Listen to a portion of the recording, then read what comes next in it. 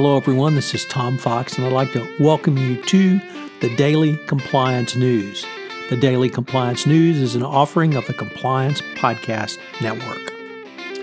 May 14, 2019, the things go from bad to terrible.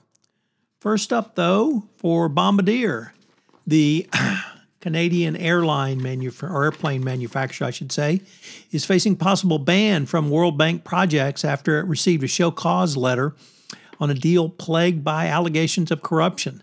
The letter is the latest in development in an ongoing investigation of roughly $253 million contract awarded to a Bombardier-led consortium in 2013 to supply signaling equipment to a rail corridor connector between Asia and Europe via Azerbaijan.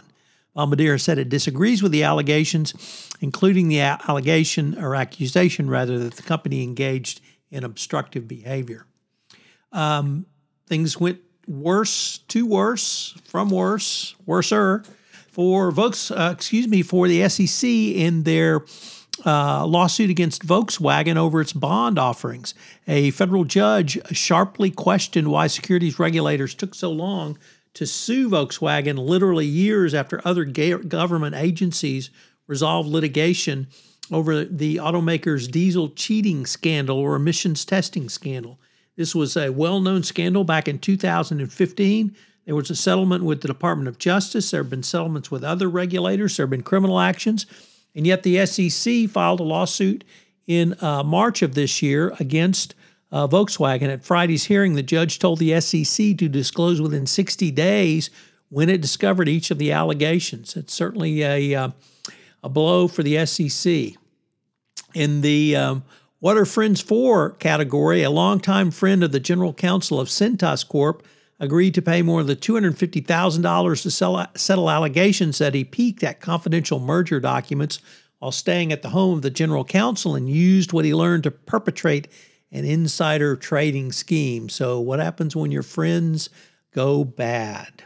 And finally, with the theme of this podcast, when things go from bad to worser to absolutely worstess, we have the Bayer company. So they had a double whammy. First of all, they got hit with a $2 billion judgment for their ongoing litigation with their weed killer case.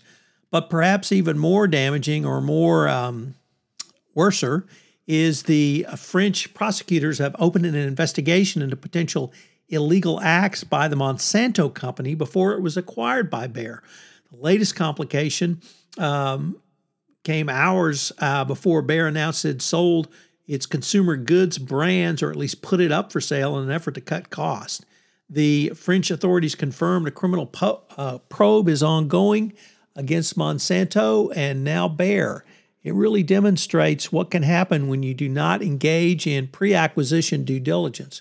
Bayer has been absolutely hammered by this weed killer litigation. Now, French authorities opening up a criminal investigation certainly cannot portend anything well, as former Monsanto employees have zero incentive to cooperate going forward, putting it all off on Bayer.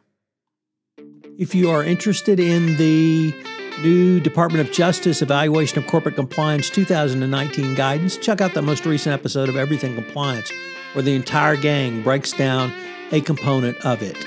We recently premiered 2 new shows on the Compliance Podcast Network in modern medium. Paris Fox takes a look at how you go through the process of designing art and why it's so important for the compliance practitioner to utilize these skills in their communications with their employees.